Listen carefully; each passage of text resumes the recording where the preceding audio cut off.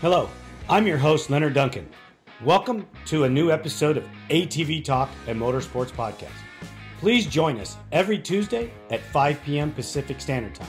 We bring you interviews with industry professionals, live events, live news about the motorsports industry in every episode.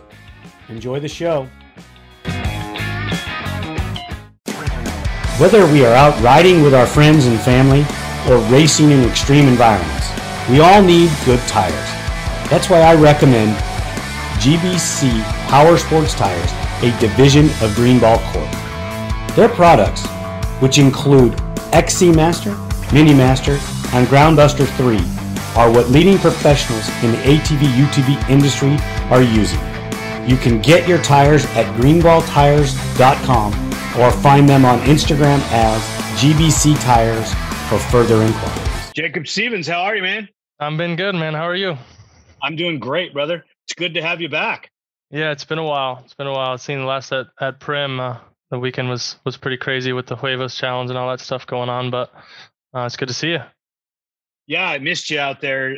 I was counting on watching you go through the obstacles, and unfortunately at the end of the race, I had I made a mistake with some paperwork and was not able to stay. Yeah. For the end, but it's my fault, my mistake. I was a bummer because there were so many people I wanted to talk to, but live and learn. Yeah. I will not be making that mistake ever again. Yeah, no, for sure. So, the big question is, and I've heard it through the grapevine, I've heard it from other people, and I have it myself because you and I haven't gotten to speak much. I've spoken to your father, which him and I are friends, and we just have normal conversations, if talking about ATVs all the time is normal, but you got injured. I really don't know a lot about it, and I'd like to know more. Yeah. So I'll be honest with you. I don't know how it started. I don't really recall how I got the injury. All I remember was, my shoulder started, bugging me pain wise. And then, it just started, dislocating like with very minimal movements. I mean, I would, be working and, hanging sheetrock or, wiping grout off the floor or tiling or anything like that. And I just, reached the wrong way and it would just dislocate. So, as we, we're getting through the season, the first couple rounds, it didn't dislocate, didn't bother me. I didn't have any pain. And then all of a sudden, every single time I would ride, I don't know if it was the jerking motion or, the rough tracks or, anything like that. But, my shoulder just started popping out of its socket, regularly. And I don't think they were full dislocations. I think they were partials because I was able to just kind of rotate my shoulder or, grab my handlebar and push my shoulder forward and, it would pop back in. But, after it would dislocate during a race, it would just kind of like the pain was just too severe to, push the envelope. So, last season I struggled a lot with, getting through the motos and, making it 100% all the way through without, having any pain or anything like that. So I found out, I got an MRI after the last round, which I don't know if it was a smart move to finish the year. I feel like it was just because, resumes and all that stuff. I felt like it was just smart to get through the year, figure out what was wrong with it, go from there. So I got an MRI. I figured out I have a partial tear in my labrum. And from all the dislocations, I have a lot of cartilage damage. And from, bone on bone impact from it dislocating, I have some stress fractures in both my shoulder, the knuckle of your shoulder and your scapula where they connect. So no surgery required, just kind of going through physical therapy. I've been doing physical therapy since the last race. And so hopefully we'll be back on the bike here soon. Is it normal for that kind of injury to not have surgery?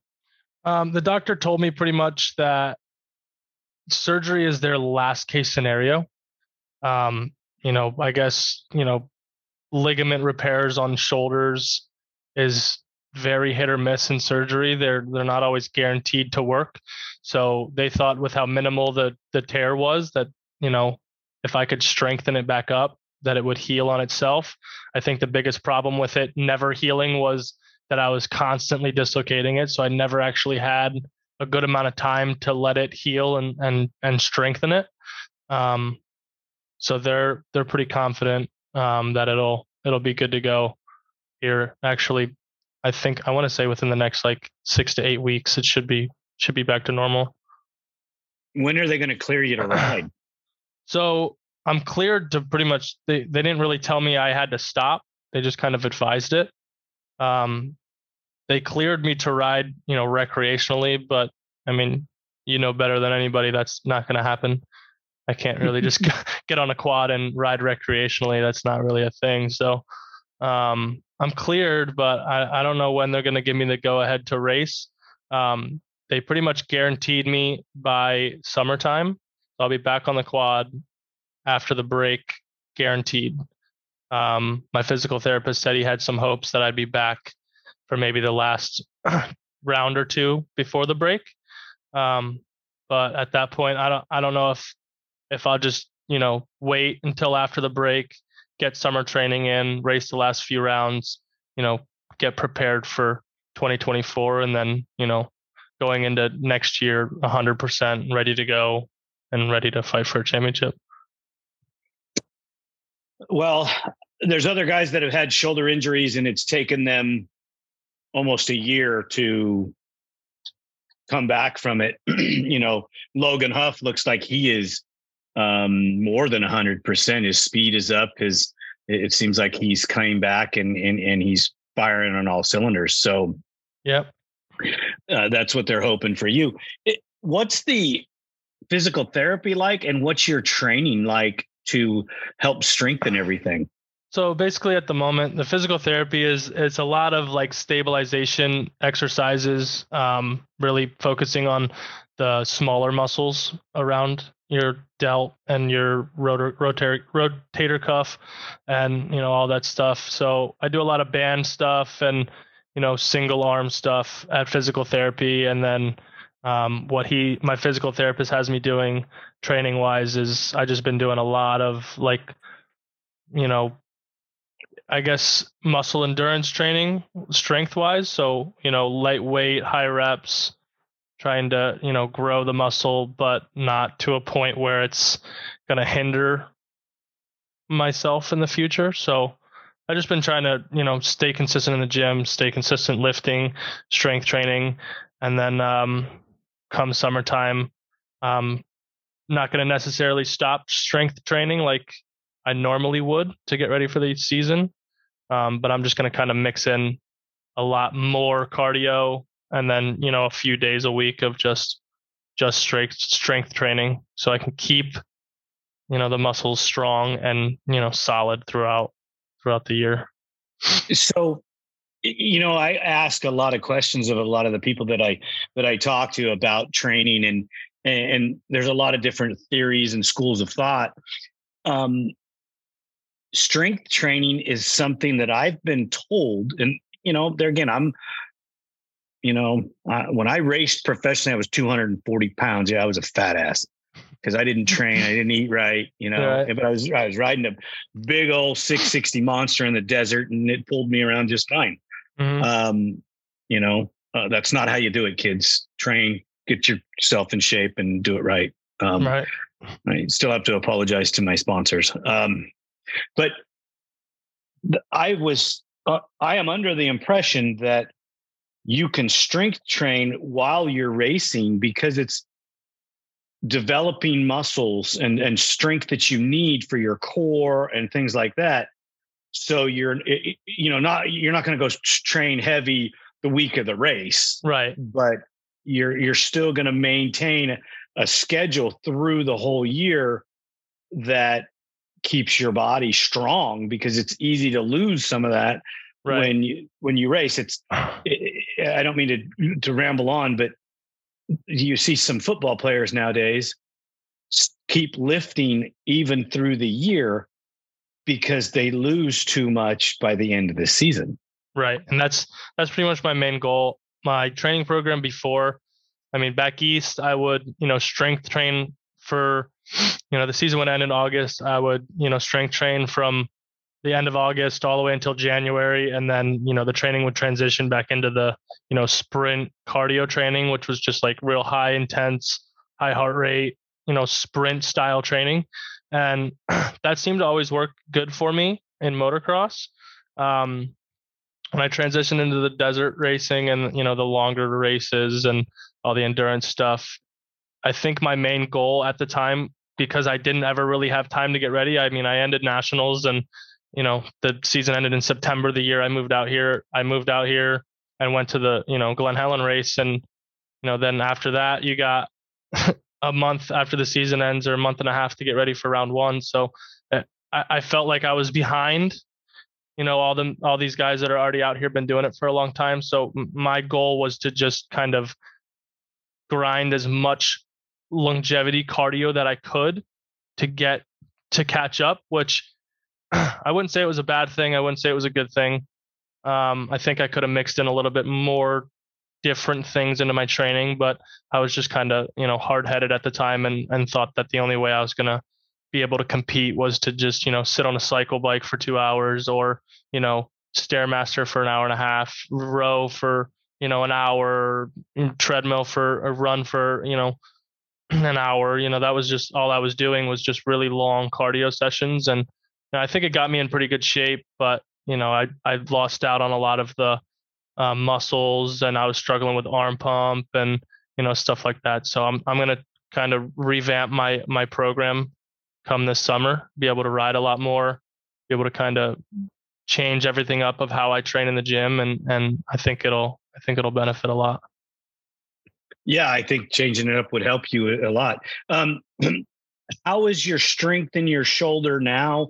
And can you strength train are you be able to do deadlifts and some of the heavier exercises? Right. So yeah, I try to stay away from like bench press and stuff like that. It puts my shoulder in a real vulnerable position that it doesn't like pretty much the only position that it would dislocate in.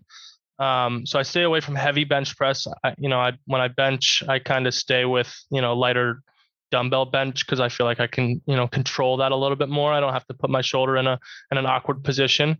But as far as strengthening goes, I haven't been doing a lot of deadlifts and heavy lifting. I've been kind of staying towards like the cable movements and, dumbbells, the machines, almost like assisted, not necessarily assisted, but like direct paths rather than free weights. The only free weights that I've been doing is dumbbell stuff. So I think as my shoulder gets a little bit stronger, I can transition into those heavier movements that, I think they have their benefits as well. But as of right now, my shoulder feels, I wouldn't say 100%, but it definitely feels a lot better than it did in November. I don't, feel like it bothers me as much. And, it's weird because I don't really have like stagnant pain in it. So I can't really tell like if it's getting better or if it's not, I can't really tell because I don't actually have stagnant pain in it. The pain would only come with those vulnerable positions. But as I'm, working and, spending my times in the gym, I can feel that my shoulder's getting stronger. I can kind of raise, weights. I've been getting a little, going up a little bit every week. And, so I think it's working out. Has your physical therapist got you into like a stretching regimen as well? So I see him every week, once a week, and he has me doing like stretches with bands, kind of like pulling my shoulder back, pulling it up and stuff like that. So I do that every time I'm in the gym, at least once a day. And then when I'm there, he does, cupping therapy on me. He does acupuncture. He gives me full, shoulder muscular massages. And so his recovery, that when I see him once a week, it kind of recovers my shoulder for the whole week. And then, I can get right back into it a day or two later. Well, when I went to France to race in the Pont-de-Vaux 2 weeks after I dislocated and broke my shoulder, which I didn't know was broke, the doctor over there did the cupping and rocks and massage. And I mean, they just did so much. And it was unbelievable, the taping it when I was riding.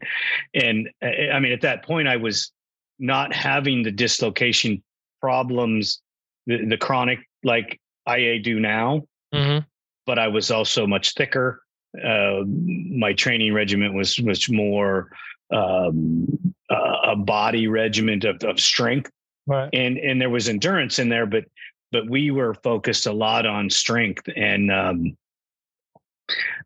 my trainer was one of the racers that raced in the pro class, and we were in pretty damn good shape. And I think that's why my arm didn't bother me as bad, because there was so much muscle around it, right. helping keep it in place to a point. And as I've gotten smaller and older, it's not fun.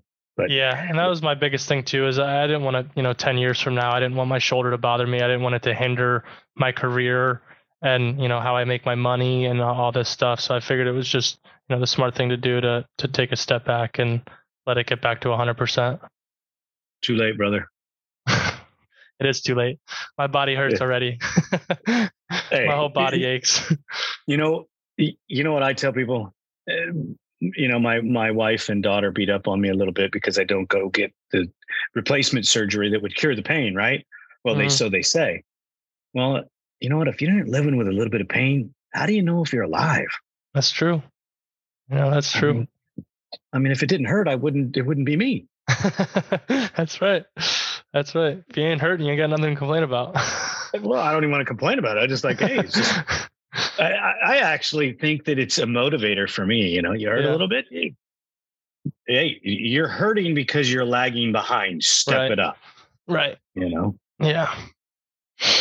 So it sounds like your training's going really well. Have you thought about doing any mountain bike downhill stuff where you're putting pressure on your arms and in more of an aggressive riding position that would work the small muscles to help strengthen your shoulder?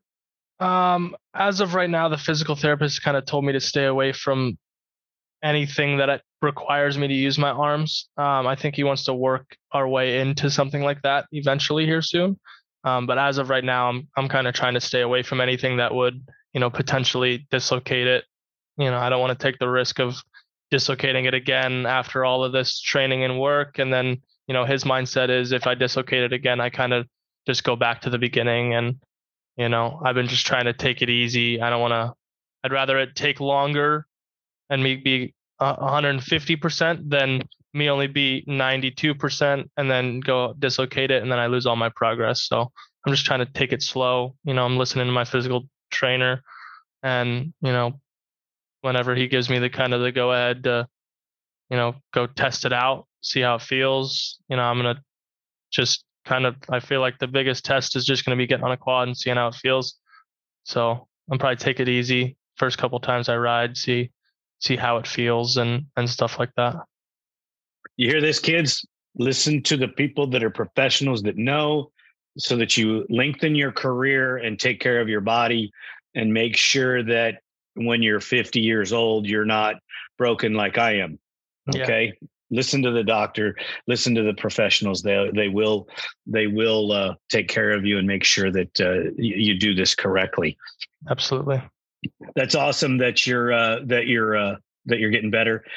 It's given you some time to reflect, I'm assuming. And, most people don't want to bring this up. Most people don't even want to talk about it. How is the mental side of the injury, and how is it affecting you in your motivation to stay in shape and to keep working?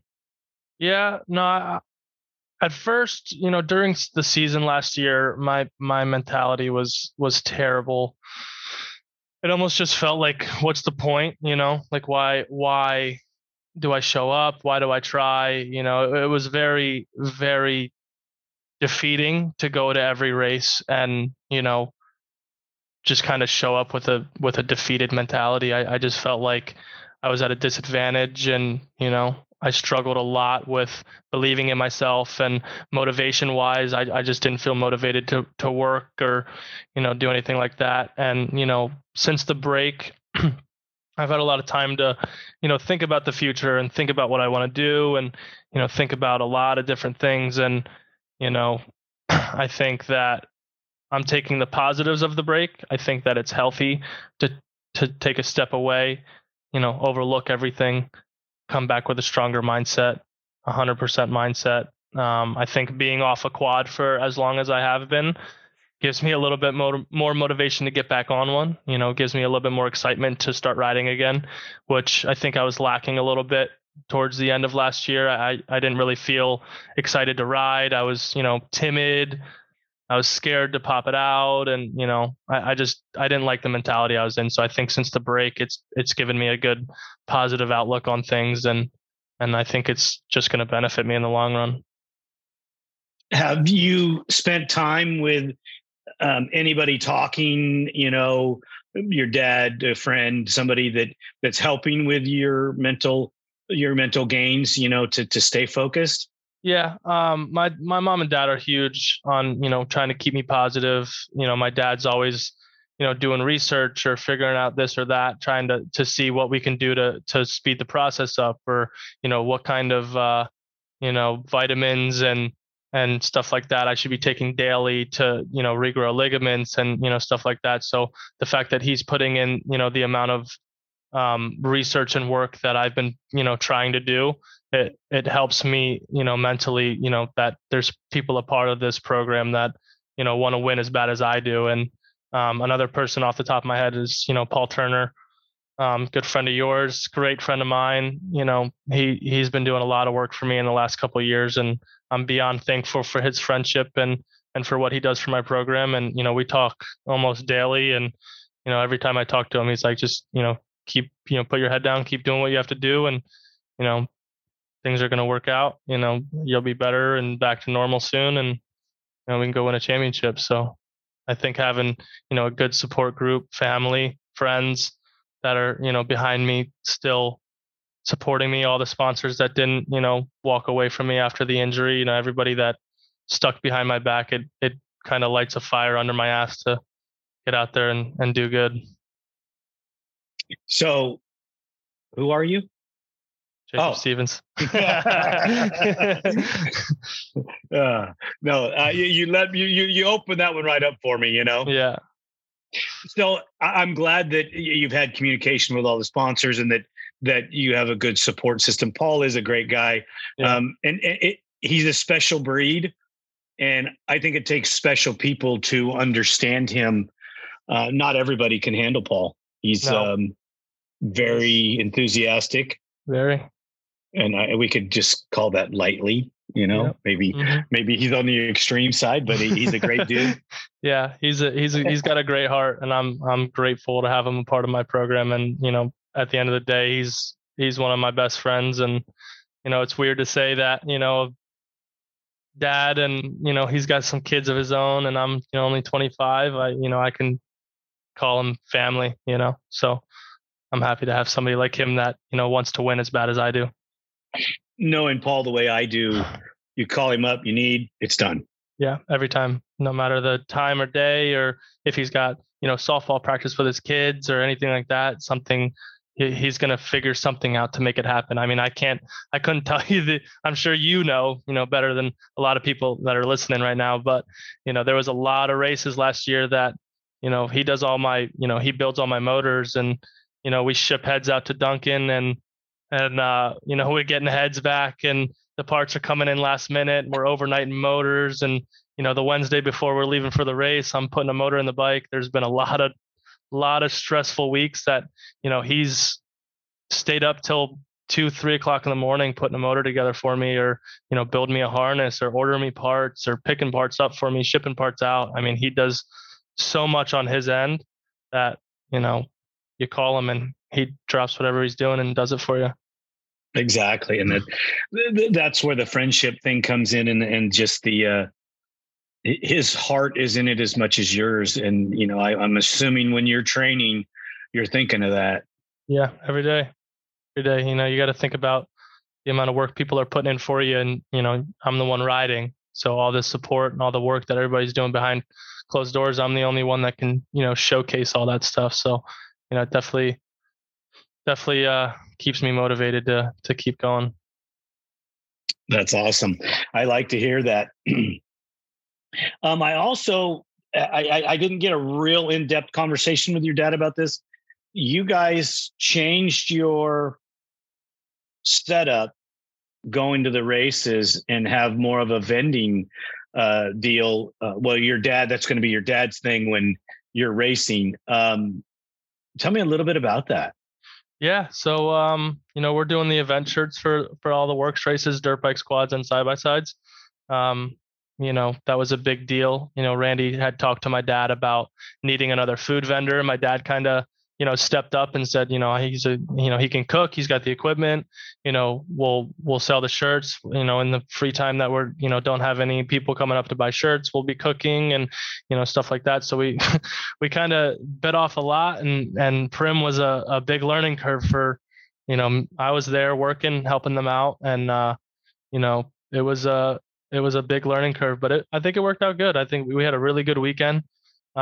Made a good amount of money, and everybody seemed to be happy with the shirts, the food.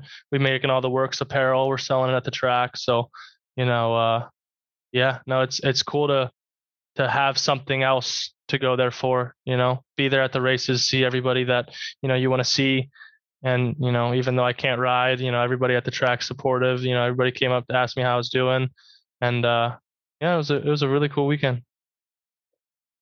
Do you think that helped being there and being so busy? It was the distraction that made it okay for you? Yeah, I think it didn't really sink in, the whole riding aspect until Saturday pro practice. I went up to the gate actually with Cody Stanford. I was standing up there talking to him. He's rookie, and he was a little nervous. So I was trying to calm him down, give him some pointers, help them out. And, after they all took off for practice, me sitting there watching them all, it sucked. It wasn't, an ideal situation, but, working, we started working at 6 a.m. every day, and, we were working until, 6 p.m. So, it kept me busy. I didn't get to watch a lot of racing. It was cool though. I had a good time. And I think at the end of the day, seeing those guys line up and, gate drop and watching the race and stuff like that on Sunday, I think it made me just want to get out there even more. A little bit of motivation. Yeah, huh? A little bit of motivation, That's pretty awesome. So there's been a big rule change in the pro class. Yep. Everybody has an opinion on it. I'd like to hear yours, basically. Yeah. The hybrid rule change, they're allowing hybrids in the pro class at works. And, I have mixed feelings about it.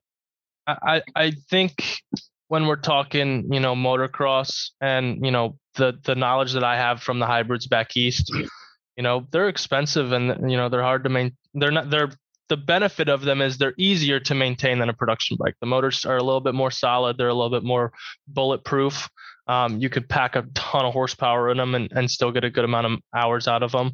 I was a little worried at first when they dropped the rule. I was a little worried for the people that, could go out and get one, could put one in, dumping a bunch of money in a motor, having a rocket ship. But then again, we're out there for 90 minutes. You can't have a rocket ship and hold on to it for 90 minutes. I mean, that's a challenge even for, a rider like Bo or Travis or any of those guys. You got to have a happy medium of power and endurance. So, I don't think it's going to be a make or break for this class. Bo, obviously he did what Bo does. He went out and he won, but regardless, hybrid or production bike, I think he would have went out and done the same thing.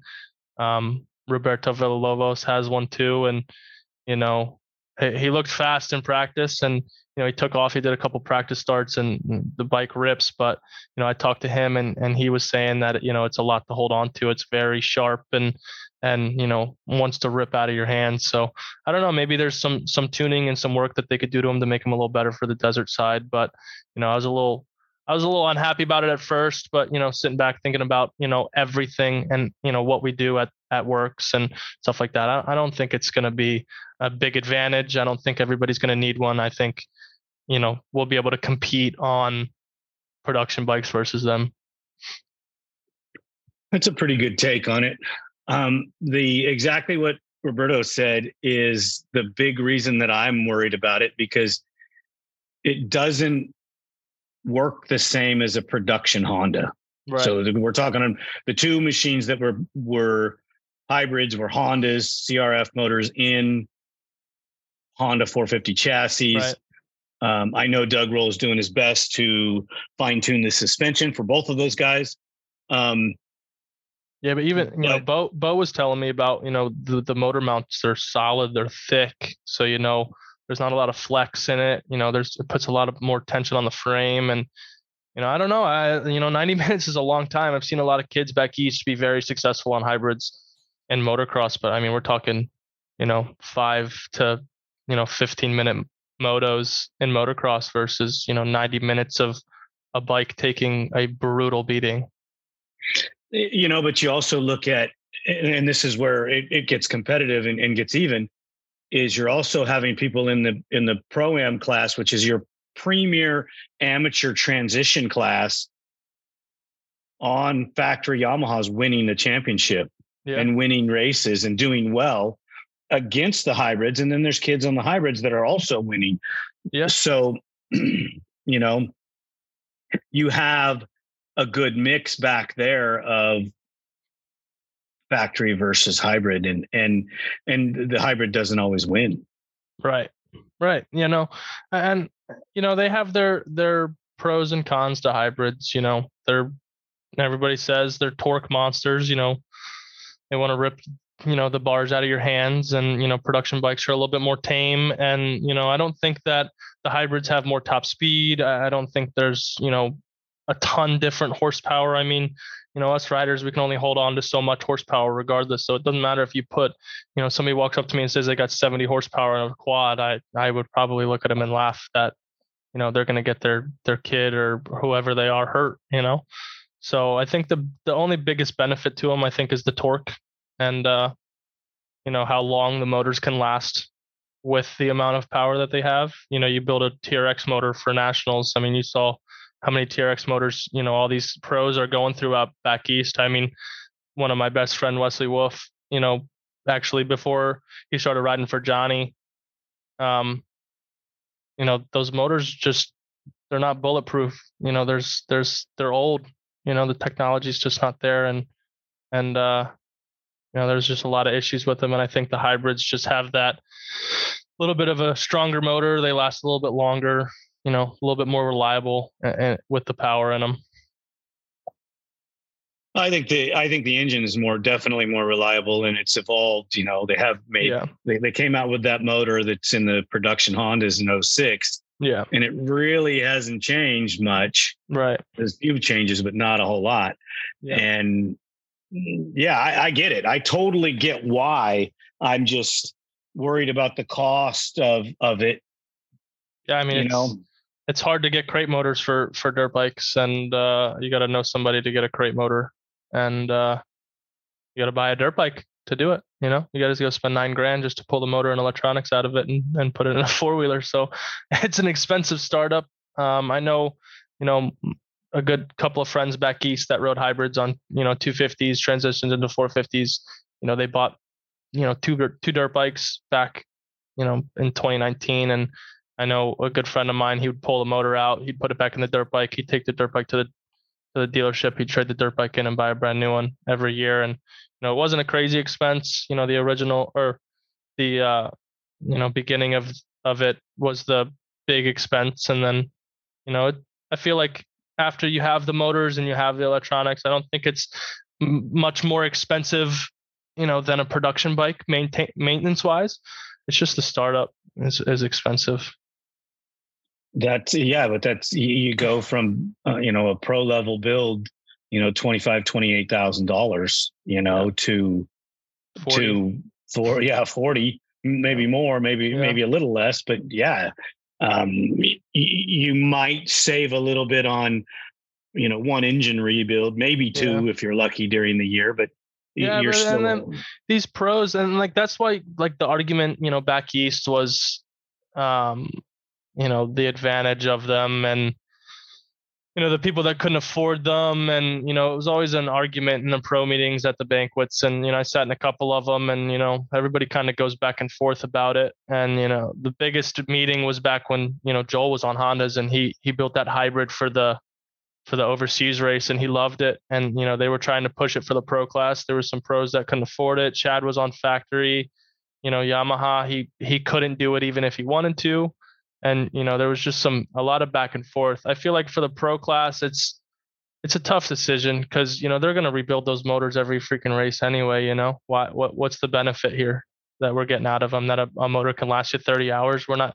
None of those pro guys are putting 30 hours on a motor and in the race bike at least.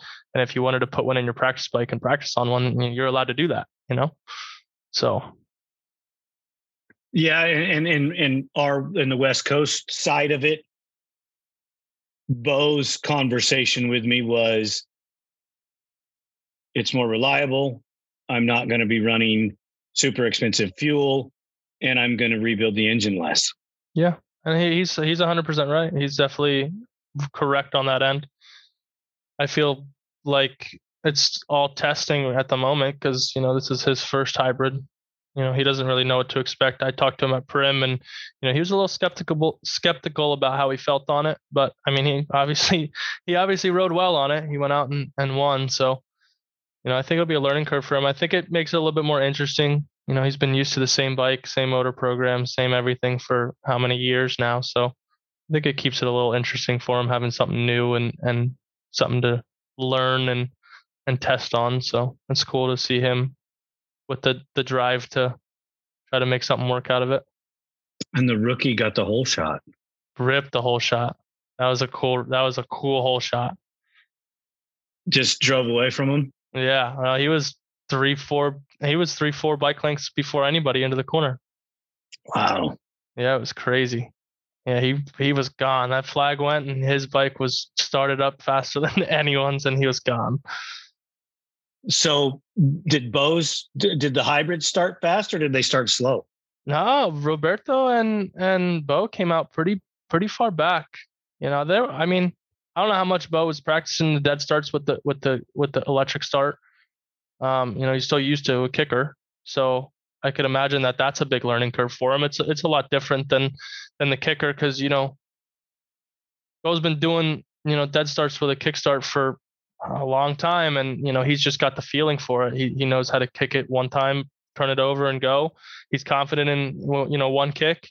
With the electric start, at least for me, it's a little hard to know that the bike started because everybody else is starting around you, and you can't hear the bike start. So you have to feel it start. So I don't know. It's tough. The dead starts are tough, regardless of what you're on. But I think that it's new for both of them because they both were kickstarts last year. So I don't know if it was the hybrid itself. I know that they got pretty powerful batteries in there and they start up pretty quick. I think it's just a learning curve for both of them. Probably. Yeah. I would have to agree. I would have to agree to that. You saw Travis Damon come out on a Yamaha and, yep. I mean, he finished in second. He was finishing second on his Honda. Yep. So there's not much change there other than how did he look on it? He looked good. I talked to him. He said the same thing everybody says when they ride a Yamaha, that you feel slower, but you're not going slower, So I think he looked great. He looked great in practice. He led a good handful of laps in the race. And, I think Bo is just, I mean, we're talking about Bo Barron here, he's a 10-time champ for a reason. You know what I mean? So I think he looked good. I think I never really got to watch these guys race. Ever since I've been out here, I've been racing against them. So it's hard to compare what he looked like on a Honda because I never really witnessed him ride a Honda. And I was always riding with him or, in the race with him or, on the track at the same time with him. So I think he looked good. He looked solid. He looked like he was comfortable, which is tough to do because he just got on it, right after the season ended. So yeah, he seems pretty positive about the switch. Yeah, I mean, the good thing was he rode a fuel injected motorcycle. Yeah. And then transitioned to the four-wheeler that was fuel injection. So he probably had a good idea how that feel was going to be. It's a little bit different motor design, right? But they still work similar. Yeah, for sure. But he looked good. He looked solid. I mean, he made the pass into first pretty early in the race, and then Bo ended up. I think he started in like fifth. I want to say he ended up just kind of putting his head down and charging as Bo does, and worked his way up front. Really? And it took him a couple laps to get Damon? Yeah. I would say Damon led for, my guess would be about 4 laps he led. Really? That's Yeah, they had a good battle going on there for a little bit. It's cool to watch. That probably was Bo trying to get used to the machine too, because he doesn't have many hours or much time on it as well. Right. Yeah, no, for sure. And he looked a little uncomfortable in practice, at least with what I was seeing. Like I said, I didn't get to really watch these guys ride much, but he didn't look super comfortable in practice. I think he looked super comfortable towards the end of the race. So I think, it was just getting comfortable, used to the bike and how it rode. So, might have taken him a little bit to get up and going at his normal speed, but, he obviously, transitioned fairly well and made it happen. Yeah. I mean, I didn't expect him not to win. I did expect the other hybrid to be farther up the field. I agree. I thought so too. The pro sections were crazy, dude. Like huge tires, rock garden, logs.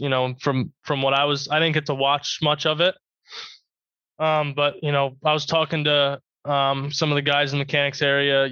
Kenny and Braxton's dad, and a lot of these guys were getting stuck in the pro section. So getting through that pro section is always key to get through it smooth at every race. I feel like it's a make or break section sometimes, depending on how crazy it was. And Prim is always one of those gnarly ones that, the obstacles are big, they're tough, and they're make or break obstacles. You could get stuck on one for, multiple minutes, and, that's hard to come back from. So I want to say Braxton had got stuck somewhere.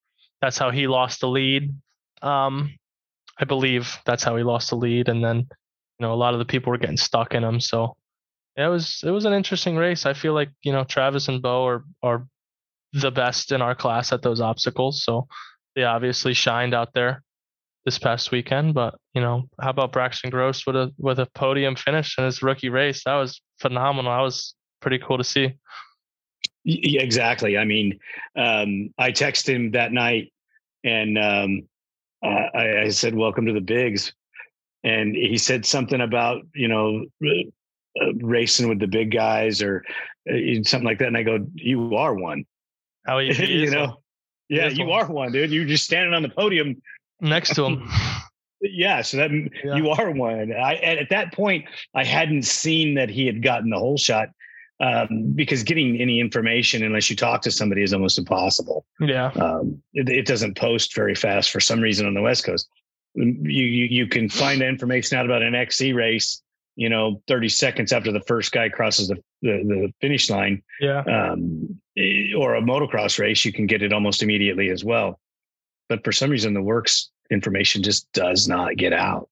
Yeah. It takes a little bit for that stuff to get out here. But yeah, no, he looked great. The kid was on fire. He looked great. He rode great. He was very confident and comfortable. He didn't really, his nerves didn't show, I feel like. I talked to him before the race. He said he was a little nervous going out there, which as everybody should be, it's a big step. But, he performed as if there was no nerves. He went out there and did his thing and it paid off. He looks like he's a head taller too. He does. He's a little bit bigger now. He's growing up. He's a kid still. That's crazy to see.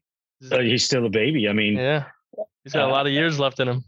Yeah, I think he's a sophomore or a junior in high school. Yeah, something like that. Yeah, that's just incredible that he's that young and he could build a super long dynasty career, out of it. You figure Bo's 42 and Braxton's freaking 16. Yeah. Think about the years that he could put in there. Yeah. I mean, I almost have 10 years on the kid, which is, for me, being as, only 25, it's crazy to say that I'm racing against somebody that's 10 years younger than me. And he's a ripper. He rides great. His maturity is what I like. His maturity on the machine is incredible. Granted, you could talk to him off the track and realize that he has age. Yeah. And that's nothing, no slight against him, because that's what a teenager. Yeah, he's a teenager. So he's humble, he's a humble kid. He knows what he can do. And he just does his thing. He works hard. I got to give him all the credit in the world for going out there and putting the nerves aside and performing for everybody. His dad puts a lot into that program, and so does his mom. His dad was so happy. I remember going over there after the whole shot, and his dad, big old smile on his face. And then I didn't get to talk to his dad after the race, but I could see him running over to the podium after he got off the track, running over to the finish line after he got off the track. So it's cool to see. Oh yeah, your biggest fans are your parents, man. Yeah, of course. Yeah. I mean, you get to spend time with your dad, and every time we're on the phone, all he does is brag about you. Yeah. Yeah. We'd be at dinner and he'll be showing people videos, the waitress and stuff. Well, I mean, like I said, he's your number one fan, and that's what dads do. I mean, I love talking about my son, I mean, there are sons, it's a lot of fun. And, some people go, well, you're living through your kids. No, I'm not living through my kids, because I'm letting them do what they want to do. Right. And I'm just happy they're doing it. Yeah. Yeah. I don't want to get in and dictate to them how to do it, or, too much. When Danny Ray was racing, I probably should have pushed a little bit in certain places.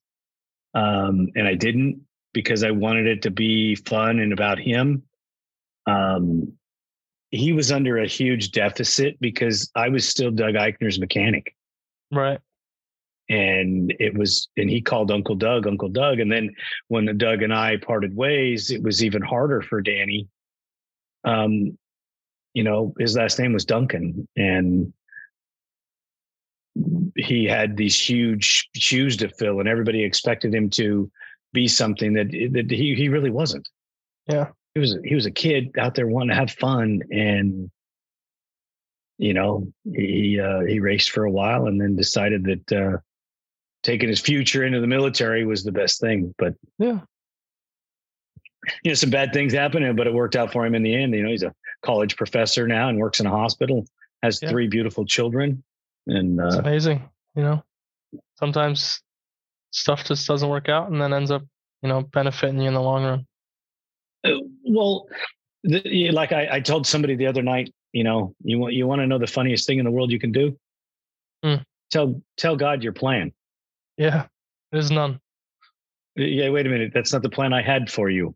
Yeah. Sorry, you're going to go this way. Yeah. Or you're going to go that way. Or I like that plan. You can do it. There's a few people that get to pull it off. So it's going to be what it's going to be. Watching that pro class and getting a bird's eye view of what you've seen with all the racing that you've gotten to see throughout the years, do you think we could see a change on the top of the box at some point during the year?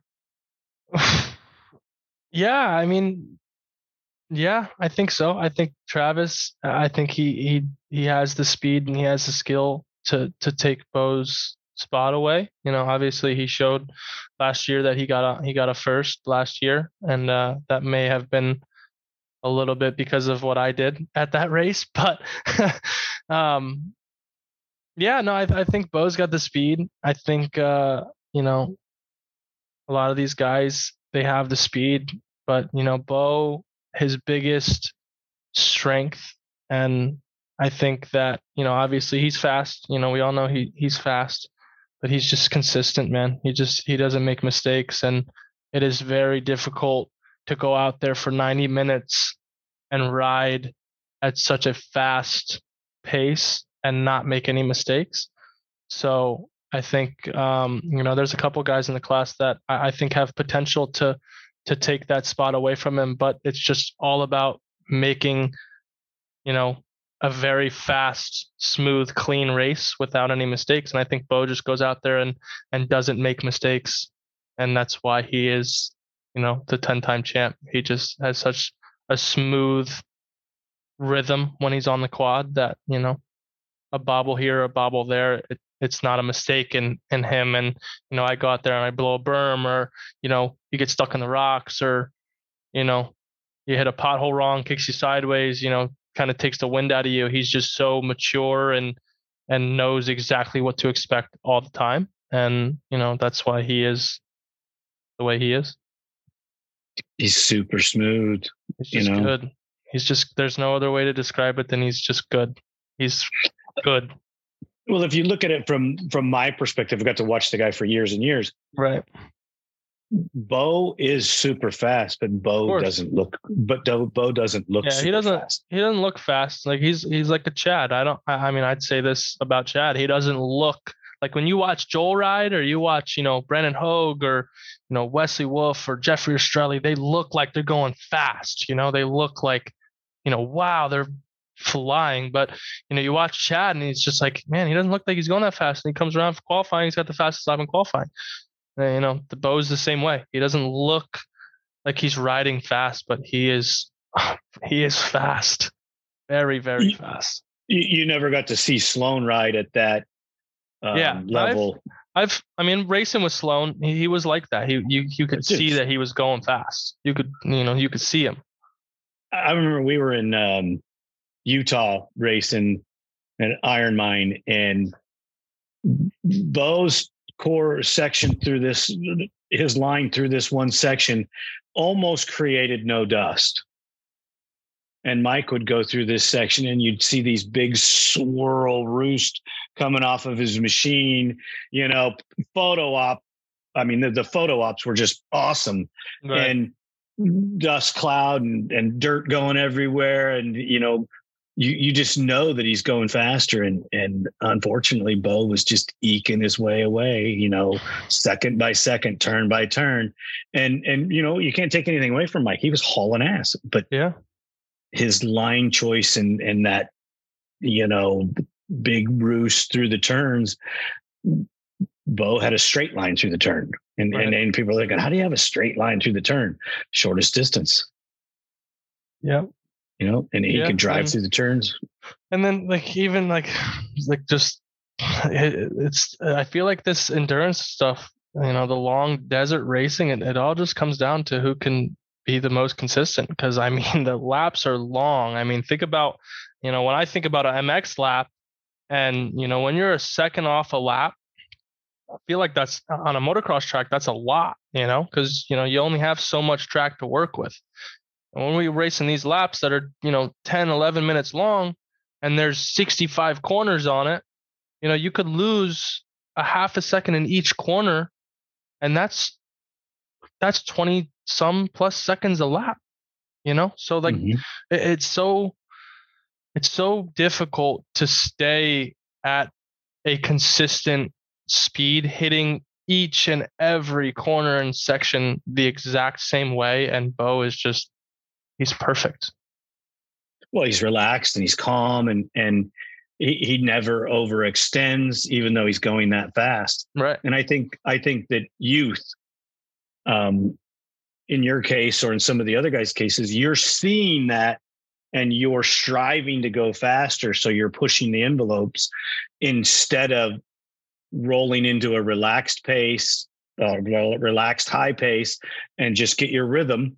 And that's what Bo does. He just gets his rhythm. Even if he's not in the lead, he knows that I'm going to get in my place. I'm going to ride my race, and I will make the pass, and I will get out front. Yeah. I think it's like Doug Eichner's days. You know, I remember seeing Doug as he transitioned through the years from Mickey's to the nationals, you know, the motocross TT stuff. And he was confident and he was fast and he tried real hard. But as he got older, that man strength, the toughness that he had, and we get to these long races, he knew going to the starting line, he was the baddest man there and nobody was going to beat him. He never got out of control. He didn't lose his patience. I mean, a couple of times he did at the end of his deal because there was extenuating circumstances that not everybody knows, you know, personally, but you know, we don't want to, that's not for us to talk about. Right. But it was an unfortunate situation for him. Yeah. But during his heyday, and he was in his 40s, he won his first works title at 39 years old. Wow. Yeah. That's crazy. Yeah. So, I mean, I think Doug almost retired when he was almost 50. Wow.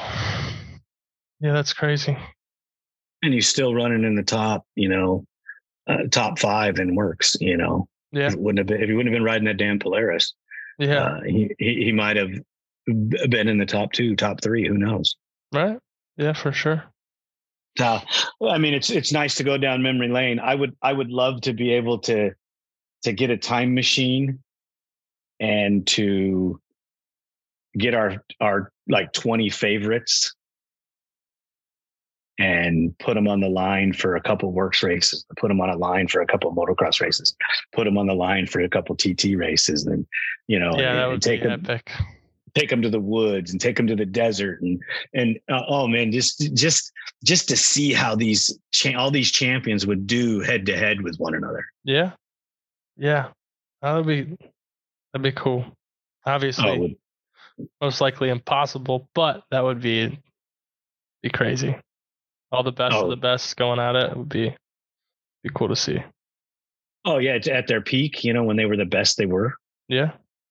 Oh gosh, it would be awesome. Could you imagine seeing Jeremiah Jones, Doug Gust, you know, Dustin Wimmer, Natalie, you know, Joe Bird, Josh Kramer, all these guys at their peak. Yeah, no, it would be a legendary race.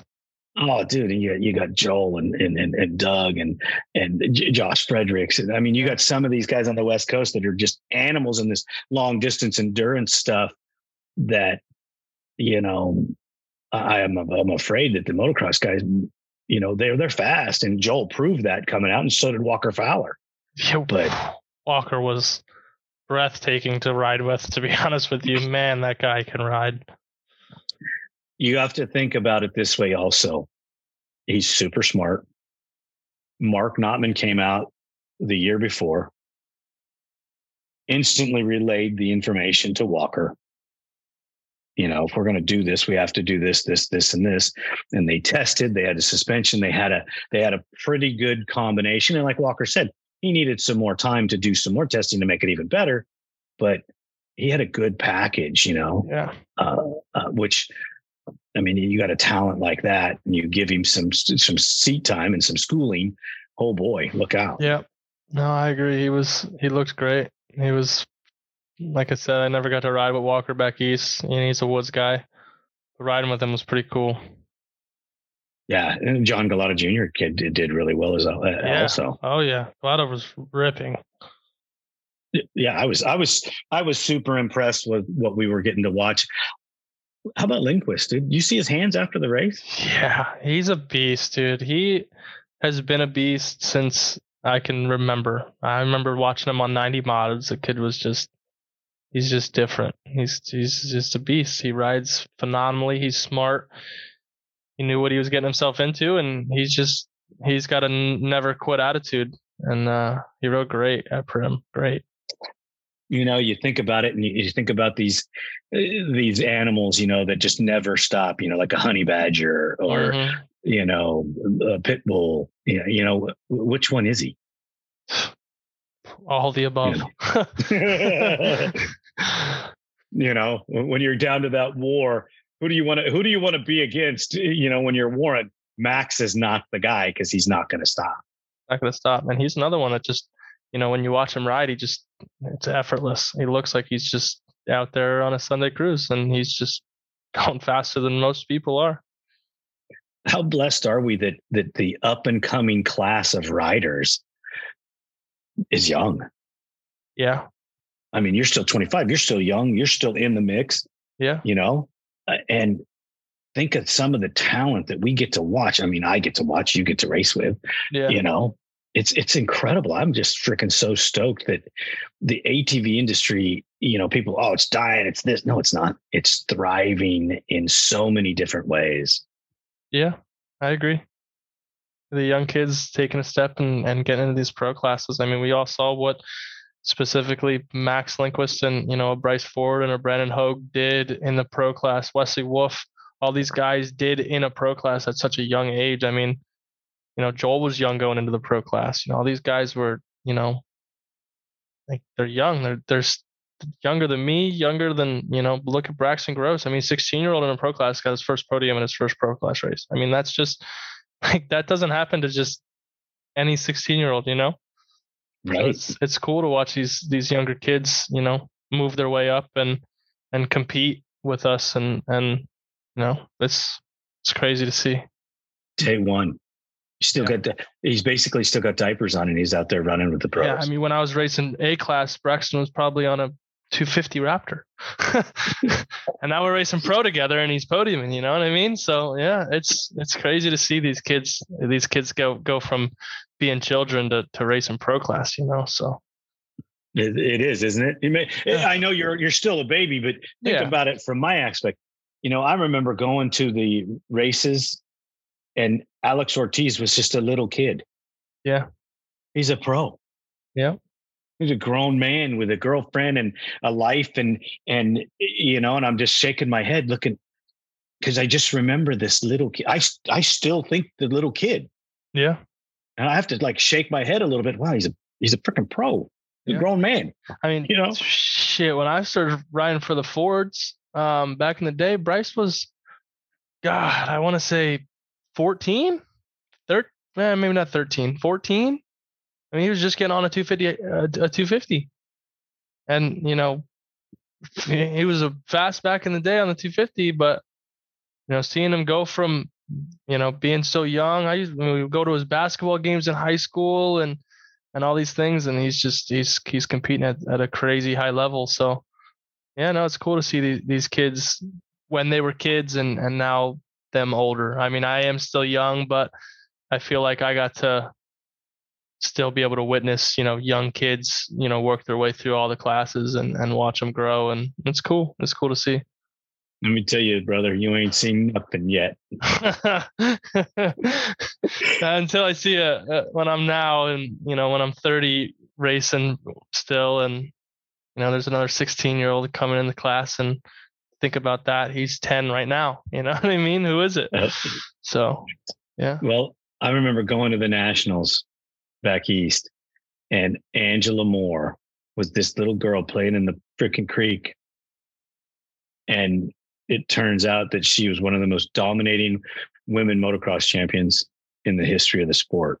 Yeah. And, I knew her before she became a mom. I haven't talked to her in years and years, but that woman is incredibly fast. And, it's hard not to remember that, I remember seeing her when she was just a little kid, like my children off playing in that creek, and you're just scratching your head like, wow.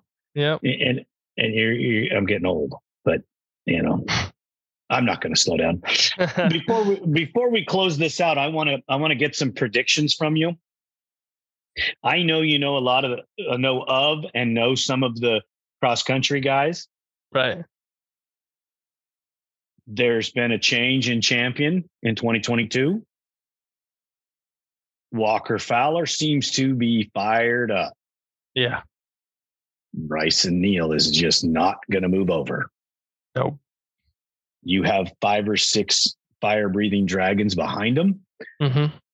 How do you think that's all going to shake up? Oh man, I mean, it puts up for good racing. Good watching, good spectating. So, I don't know, man. Walker Fowler is Yeah, he might have been dethroned last season, but he's a multi-year champion for a reason, and he knows exactly what he needs to do to compete. Bryson is very good at this time in his career, and I think he's only getting better.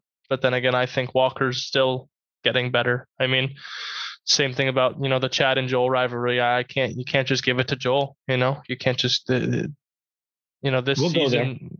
We'll go there. So with the Walker thing, you can't just give it to Bryson. I think he's going to be there. I think it's going to be a battle all year long. But I think Walker knows what he needs to do, and I think he's going to work on it. So I don't know. I couldn't pick one, but it's gonna. In my opinion, it's going to be one of those two winning a championship this year.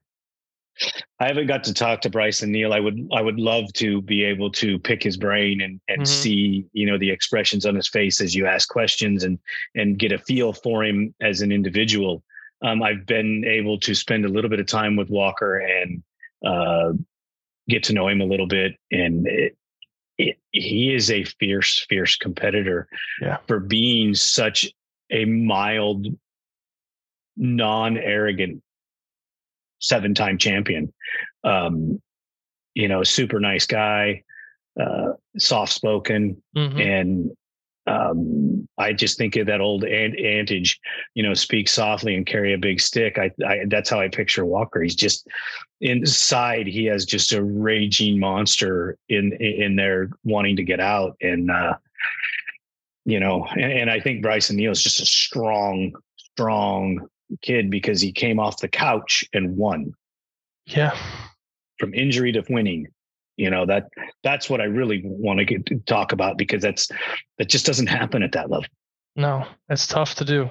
It is tough to do. And I think he proved a lot of people wrong getting off the couch and going out and winning a championship. And, obviously for him, motivation's high. His work ethic is probably out of this world at the moment. He's off of a win. How could you not be stoked out of your mind to train and get better and go out and compete again? So, I mean, it's gonna be a good year for them boys out east, and I'm looking forward to watching it. You look at your sophomore deal, that to win that second championship in a row is harder than winning the first, because usually you're having to deal with all of the changes because you're number one. The media, the accolades, the people patting you on the back, maybe you missed a train, maybe you missed the training a couple times, maybe you didn't go test, because you were getting your back patted. I don't know this about Bryson. I'm just saying that this has been the downfall to riders in the past. So yeah, no, for sure. And I hope he's handling it well. And to have a competitor like Walker Fowler, as fierce of a competitor he is, he knew exactly what he needed to do to get better. So I'm sure he's working on that every single day to go out and win a championship this year. So we'll see. So let's get to your favorite.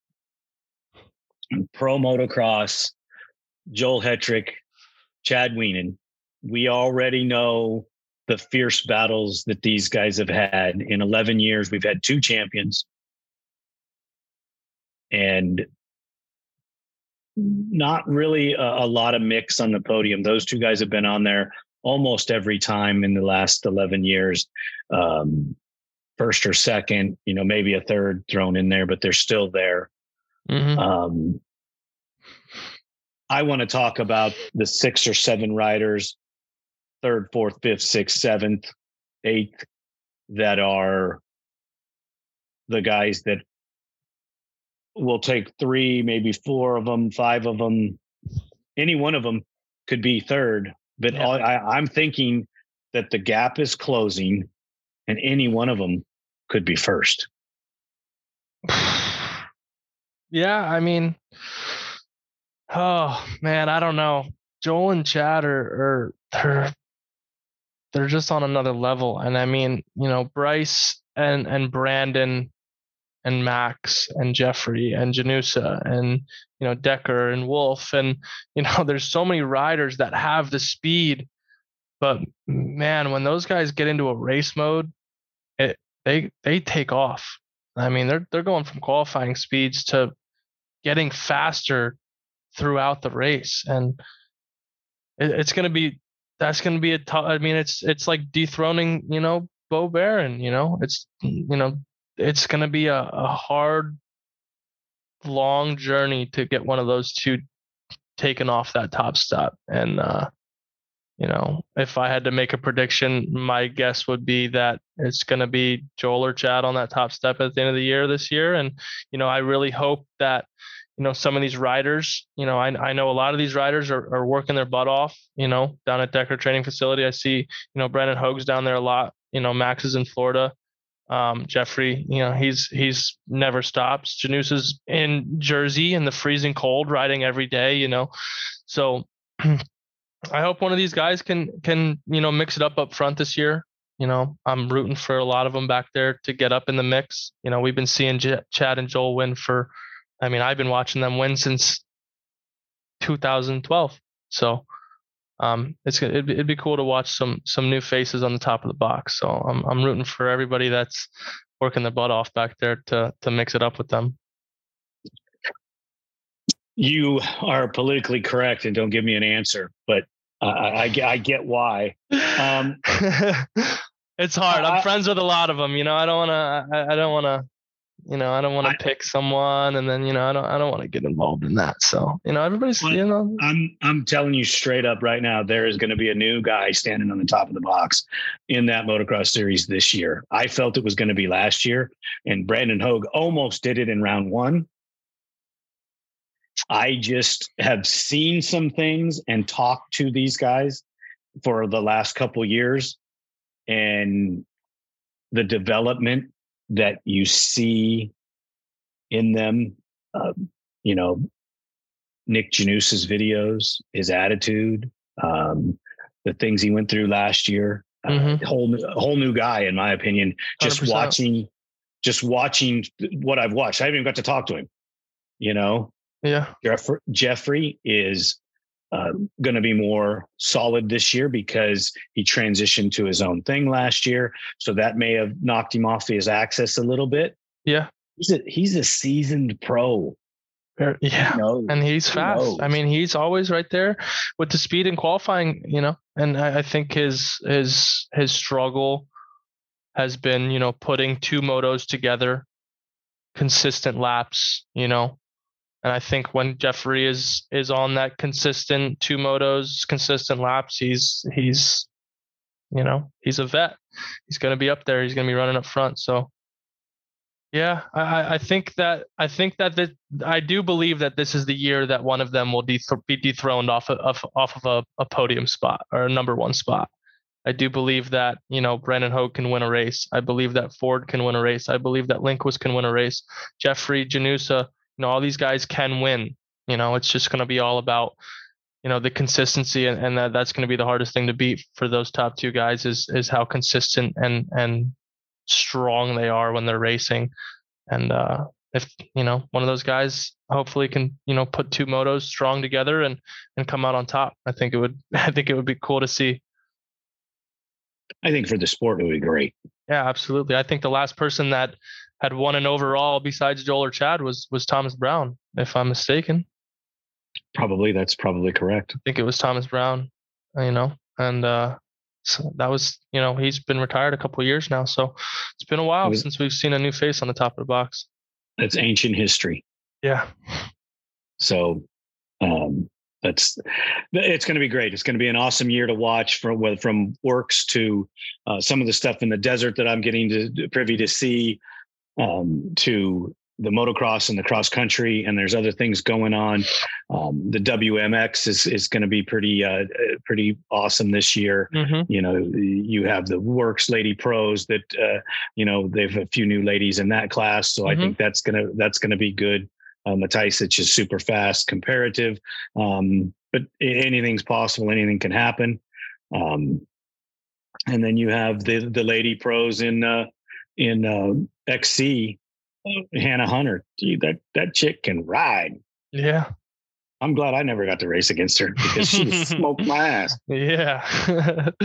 I mean, yeah. So it's there's so many good riders now. Let's jump into you got the XC 4x4 guys too. Those guys. Yeah. Rip. Man. Yeah. Rip. Dude. On those 4x4s, that's crazy that they ride so fast on those things. Exactly. I mean, I'm super impressed with all of it. So yeah. I'm a huge fan. I love the industry. I love the sport. I love all forms of it. We didn't even get into the TT guys. Sorry about that. We'll make up for it on the live and on Instagram. How's that? The team here at ATV Talk would love your feedback. Please email us at hello@atvtalkpodcast.com. If you're in need of a consultation for your current racing program, a custom ATV, or an industry guest speaker, I have the company for you. Duncan Technologies International Inc.